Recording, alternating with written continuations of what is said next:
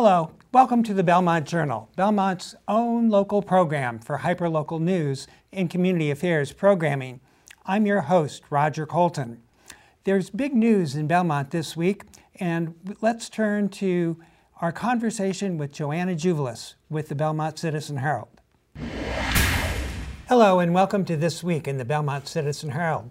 I have with me today Joanna Juvelis, who is the senior multimedia journalist for the Citizen Herald. Joanna, the Belmont Police are looking for witnesses for an automobile motorcycle accident. Yes, it happened on February 23rd on Winter Street at about 4 p.m. right at Robinwood Road. A young 16-year-old Watertown boy named Andrea Martaccia from Watertown was on his green motorcycle. He was heading toward Route 2 when he was struck by a brown Toyota Camry. A Belmont resident was driving it, and the resident was heading toward the Marsh Street direction when she struck him. And he passed away. Yes, and they are looking for witnesses. She's cooperating, but they are looking for witnesses. He died as a result of his injuries 3 days later on February 27th. They just had his wake and his funeral. He was an 11th grade electrical major at Minuteman High School, and he played lacrosse. Active, right? Yes. He was an athlete. He played lacrosse. He played football. He played football, and he was very well liked. He was known as Dre to all who knew him. And I was able to speak to his parents, and they just want everybody. They said his story is not going to end. Everybody needs to think of him as an inspiration. So, if anybody knows anything, they should contact the Belmont Police. Absolutely. Okay, let's close the door on that, and let's talk about the coronavirus. The last time we talked, the risk was low, and it's still low, but there's still news. Yes, the last time we talked about this, Roger, it was only in China at the time. Now it's in over 60 countries. It's 17 times more people affected than China, where it outbroke in the first place. But what people need to know is that the risk in Massachusetts and Belmont is still low. As of March 4th, that's what our Health Department Director, Wesley Chin, announced at the Select Board meeting. And he assured everyone that they are working very closely with the emergency management team led by Assistant Fire Chief Wayne Haley, and they are in very close contact with the CDC, the World Health Organization, and the Massachusetts Department of Public Health, which is the best source for people to go to for information on Massachusetts. And one should not plan on getting wipes or soaps. Well, unfortunately, anything. I checked a couple of places in Belmont. The CVS was sold out of all of their antibacterial wipes, antibacterial soap, and the gel. But what people also need to know is not to panic. Just use warm water and soap. Wash your hands 20 seconds. There's a lot of precautions you can follow, and they're all on actually on Wicked Local Belmont. We have a lot of articles about this. There's one called 9 Things to Know About the Coronavirus. And I think people should know that in Belmont, the schools, they're taking extra precautions. They're going to use hospital-grade equipment to disinfect and sanitize high-touch surfaces, as they would do with the flu as well. And the schools have canceled a couple of trips. Yes, they were going to go to Spain and China, high school students, in April. And those trips have been canceled, and they may cancel a trip to Peru, which is happening in June when school is over, but they're not sure yet. Okay, and can you give us a brief update on how Belmont voted? Sure, I can. By now, everyone knows Warren won Belmont's vote.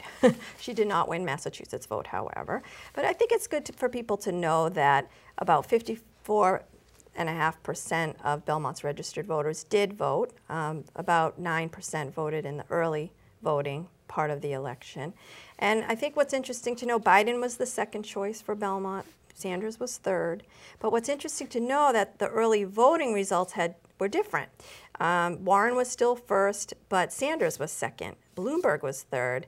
Buttigieg was fourth, and Biden was fifth. So I find that interesting and curious to know if those candidates stayed in the race, how the outcome would have been. But we won't know that. Yes. Okay, thank you for bringing us up to date. We've been speaking with Joanna Juvelis, the senior multimedia journalist for the Belmont Citizen Herald. A new workout place is opening mid-March in Belmont. Orange Theory is situated on Trapello Road next to the CVS. Joanna Juvelis meets the owner and gives us a tour. Welcome to Orange Theory Belmont. We're excited to see you. So, an Orange Theory workout is a 1-hour full body workout. It's based on strength, power, endurance, or what we call ESP, a combination of all. Every day, one of those is the overarching theme of the workout, but the workouts are different. The class is usually split between the cardio side, which is the rowers and or the treadmills, and the weight side of the room, or the floor side. And on the floor side, you could be using weights, you could be doing body exercises, you could be using a TRX or some of the other equipment that we have in here. The coach leads you through it all, is working off of a template, so is able to tell you exactly what you're doing in any one piece of equipment for how long. The class works together, the two halves, so everybody's doing similar types of things. So Ashton, who's our studio manager here at Orange Theory Fitness Belmont, is going to give us a brief demonstration of what it's like to be on one of our treadmills. In Orange Theory Fitness, our flat road is 1% incline. So Ashton's gotten on the equipment. She's going to set it to 1%. She's also, if you notice on the screen up at the top, her name will show up from her heart rate monitor, and it starts to show her statistics. These are our water rowers. Sometimes they're part of the class, sometimes they're not. If you're starting on the floor, you start warming up on the water rower. We do it based on time and or distance in meters. The water provides the resistance for the water rower, so everybody has the same resistance.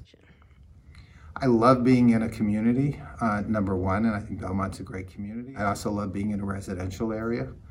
Many Orange Theories are in strip malls or commercial type areas, and people have to drive to it, and there's so many people here. We've heard it over and over again that I live right across the street or down the block, and I'm so excited you're here, and I think it's great that we'll be able to service the neighborhood.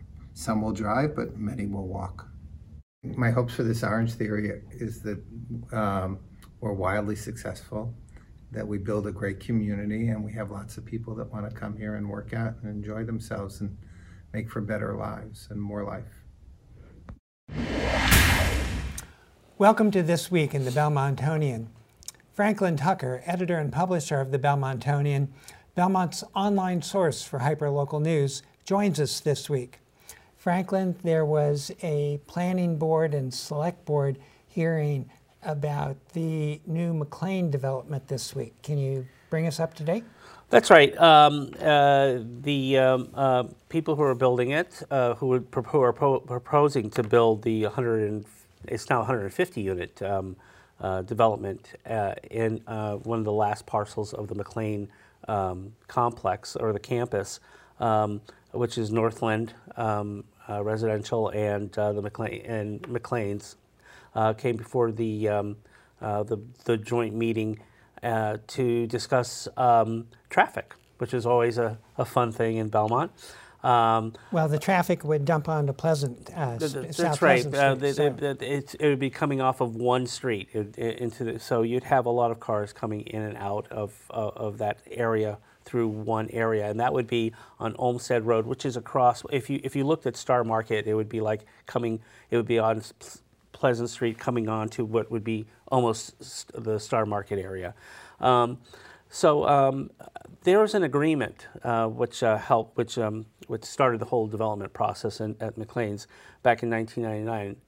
And there was a memorandum of understanding between the town and McLean, and part of that memorandum was traffic, and and they did a traffic study, and the traffic study was done as if they were going to have the very large continuing care facility, which was very big and very massive. That never came about because of economics, and now they're going to build a residential. It just turned out that they would be going over some of the limits that they had already proposed for that site. And it was really just one area, I believe it was departures during a certain part of the day, which they were over. So what they would like to do is their preference would be to reopen the agreement, which would require going to town meeting and basically looking at the whole traffic area and traffic, and maybe doing a little bit of a prodding of the numbers to make it work, basically. Now, my understanding is if they don't reopen the agreement, there are a limited number of things they can do to control traffic. That's right. And the first thing that they could do is basically limit the number of what would be then the apartment segment of this housing project rather than the townhouses. And it would go down a lot. It would basically bring it down to about 118 apartments from the 140 that they're thinking about doing. So it would really affect the affordability that everybody has been praising the whole project for. Now it seems like this it's like the proverbial balloon where you push it one place, it comes out That's another. right, and because of the agreement, there's a big needle at the other end, and no one wants to pop that balloon. So what people are now, the other part that they could do is something innovative. Think out of the box, and the one prospect they would like to see is maybe a shuttle bus.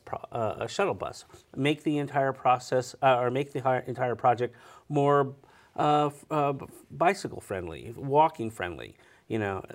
So in many ways they would like to take as many cars off the road, and then use a shuttle bus system that would take people to Waverly, which is a transportation hub, or go over to Alewife, and then maybe even Harvard Square, someplace where you can just get people to move around seamlessly.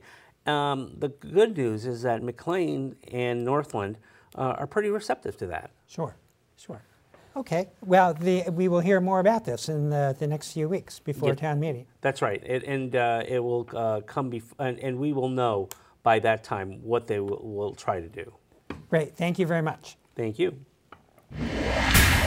I have with me today two members of the Belmont Cultural Council, Jenny Angel and Juliet Jenkins. The Cultural Council is having its big annual celebration of its activities upcoming here on March 15th, and we're delighted to have you here with us today to talk about the activities of the Council. Can you tell us about what's going to happen on March 15th? Sure. Thanks so much for having us here today. And on Sunday, March 15th, we're going to be in the Belmont Art Gallery in the Homer Building, and we're going to have invited past and present grant recipients.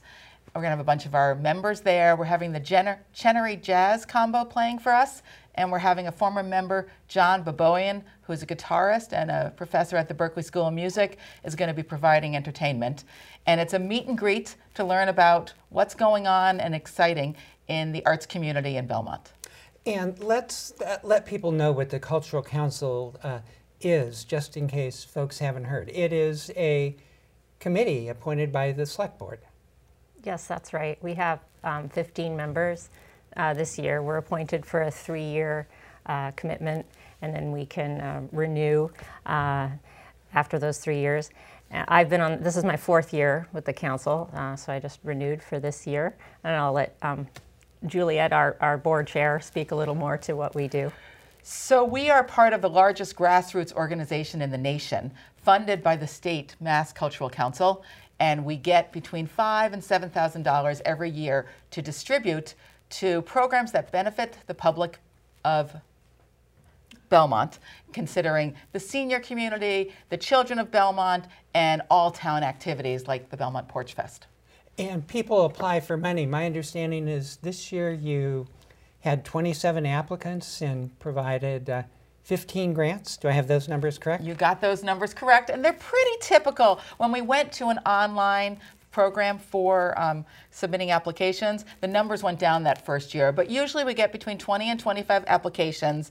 We fund amounts between $200 and $800 annually, so we don't really give huge amounts of money individually, but we're trying to support PTA programs in the schools. We support farmers markets activities. This year it's going to be Mass Audubon Habitat is going to be at the farmers market with some climate change programs. So a variety of inside and outside throughout the year. And there are three categories, as I remember. There's science, there's the humanities, and then there's the visual and performing arts. Can you expand on that? Sure. One of the cool programs that we're doing this year is from the Benton Lending Library, which maybe not everyone knows about, but the Belmont Public Library is our main library, and the Benton is now a private library. And they have a very popular collection of books that seems to be there. It's hard for them to find a way to fund it. So that's a type of humanities programming that we've done. Of course. And then for arts programming, like you might expect, last year we had a modern dance concert, which we hadn't had in a long time, in Fred Astaire Dance Studio. So we sort of collaborate with local studios and a newcomer to town, and it was given to the general public. And I assume that you've got a hand in things like Porch Fest and the Payson Park Music Festival? Mostly at the level of giving a grant to that organization Sure. if they apply, and we're not involved in running it certainly, but in helping support through the grants from the state money. And the council, is it full, or are you always looking for volunteers and members? We are always looking for volunteers. We're looking for volunteers who can help on small projects or large projects. We have an incredibly wonderful, diligent treasurer who's figured out how to work with the town manager and the state reporting system, and we're looking for someone who might be curious about how those finances work. We're always looking for people to help publicize. We do a community input almost every year, and we do sort of like a survey monkey, and we find that a lot of people don't even realize the programs that are going on in town. And without one source, central source, like an old-fashioned newspaper, people really don't have an idea of where to turn. So we're working on different social media avenues, and we'd like people who have ideas about that. We had a great member start us a website to help promote local programs. Great, thank you very much. We've been speaking with Jenny Angel and Juliet Jenkins of the Belmont Cultural Council. March 15th is the big celebration of last year's grants and this year's upcoming grants. The Belmont High girls hockey team continues to progress in the state tournament this year. Chet Messer brings us up to date.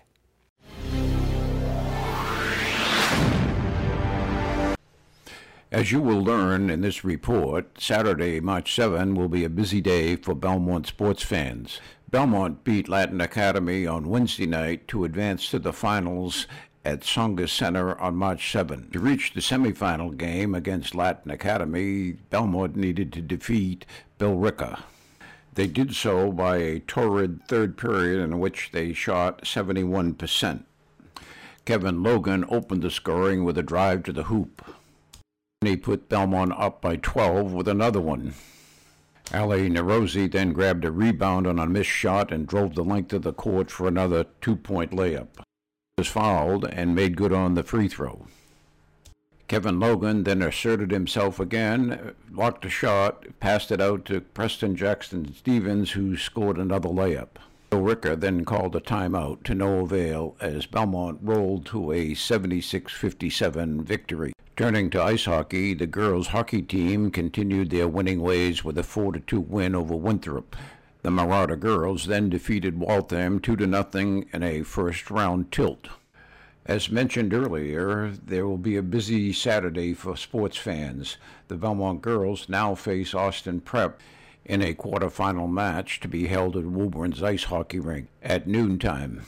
In the first round of the boys' ice hockey tournament, Belmont defeated Andover 3-2. This led to a quarterfinal victory over St. Mary's in overtime, 1-0. At 1 minute 30 seconds of the overtime period, Justin Rocher, number 10, won the faceoff, pushed the puck ahead, and found Bennett Fitchie for the winning goal. This leads to a semifinal match on March 5th versus Reading at Tsongas Arena. Belmont World Film opens its signature event with its Spring International Film Series in March.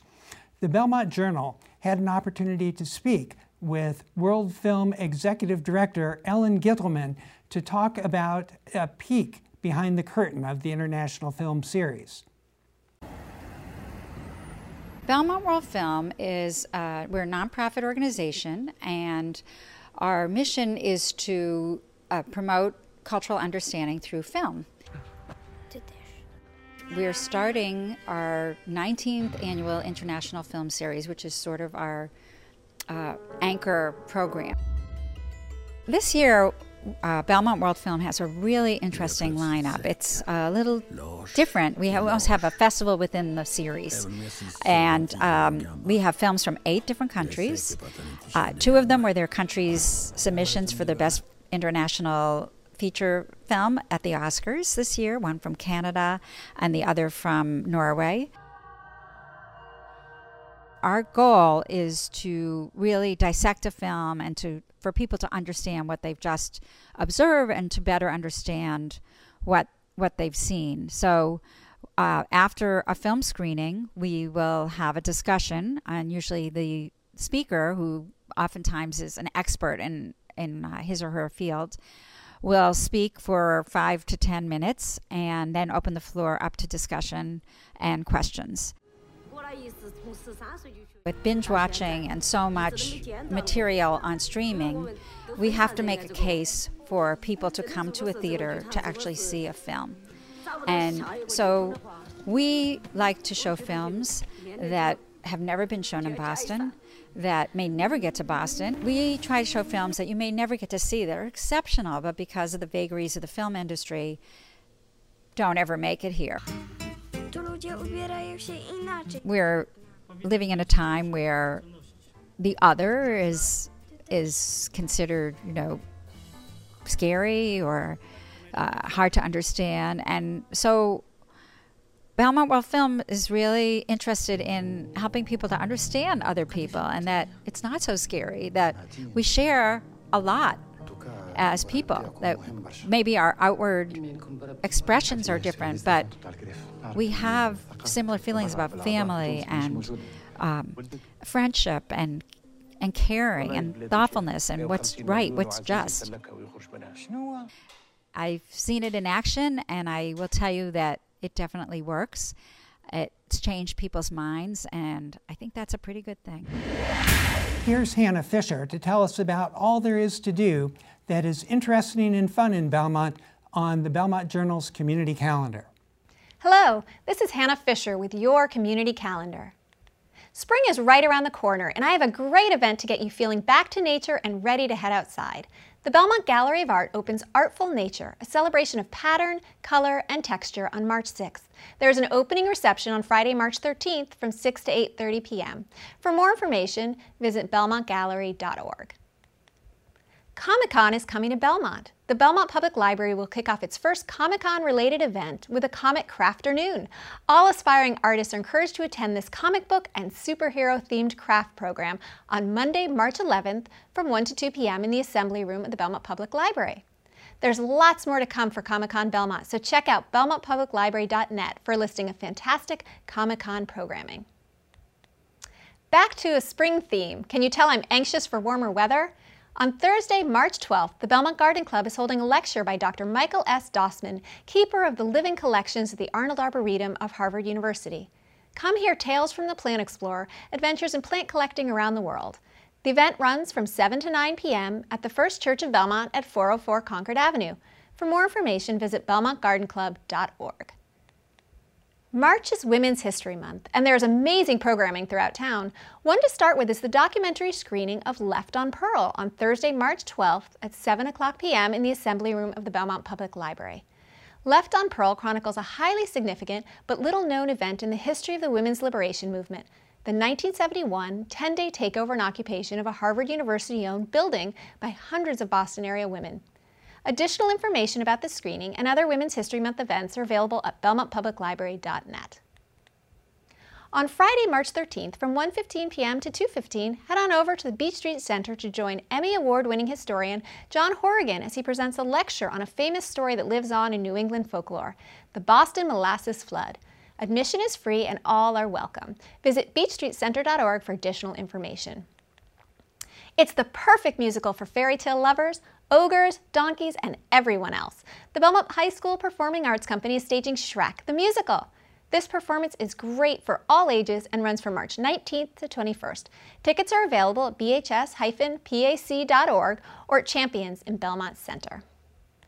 That's it for this week's Community Calendar. If you would like to see your event featured on this program in the future, please email event details to calendar@peterandhannah.com. Thanks, and see you next time. Well, that's it for this week's edition of the Belmont Journal. I'm your host, Roger Colton. Thanks for watching.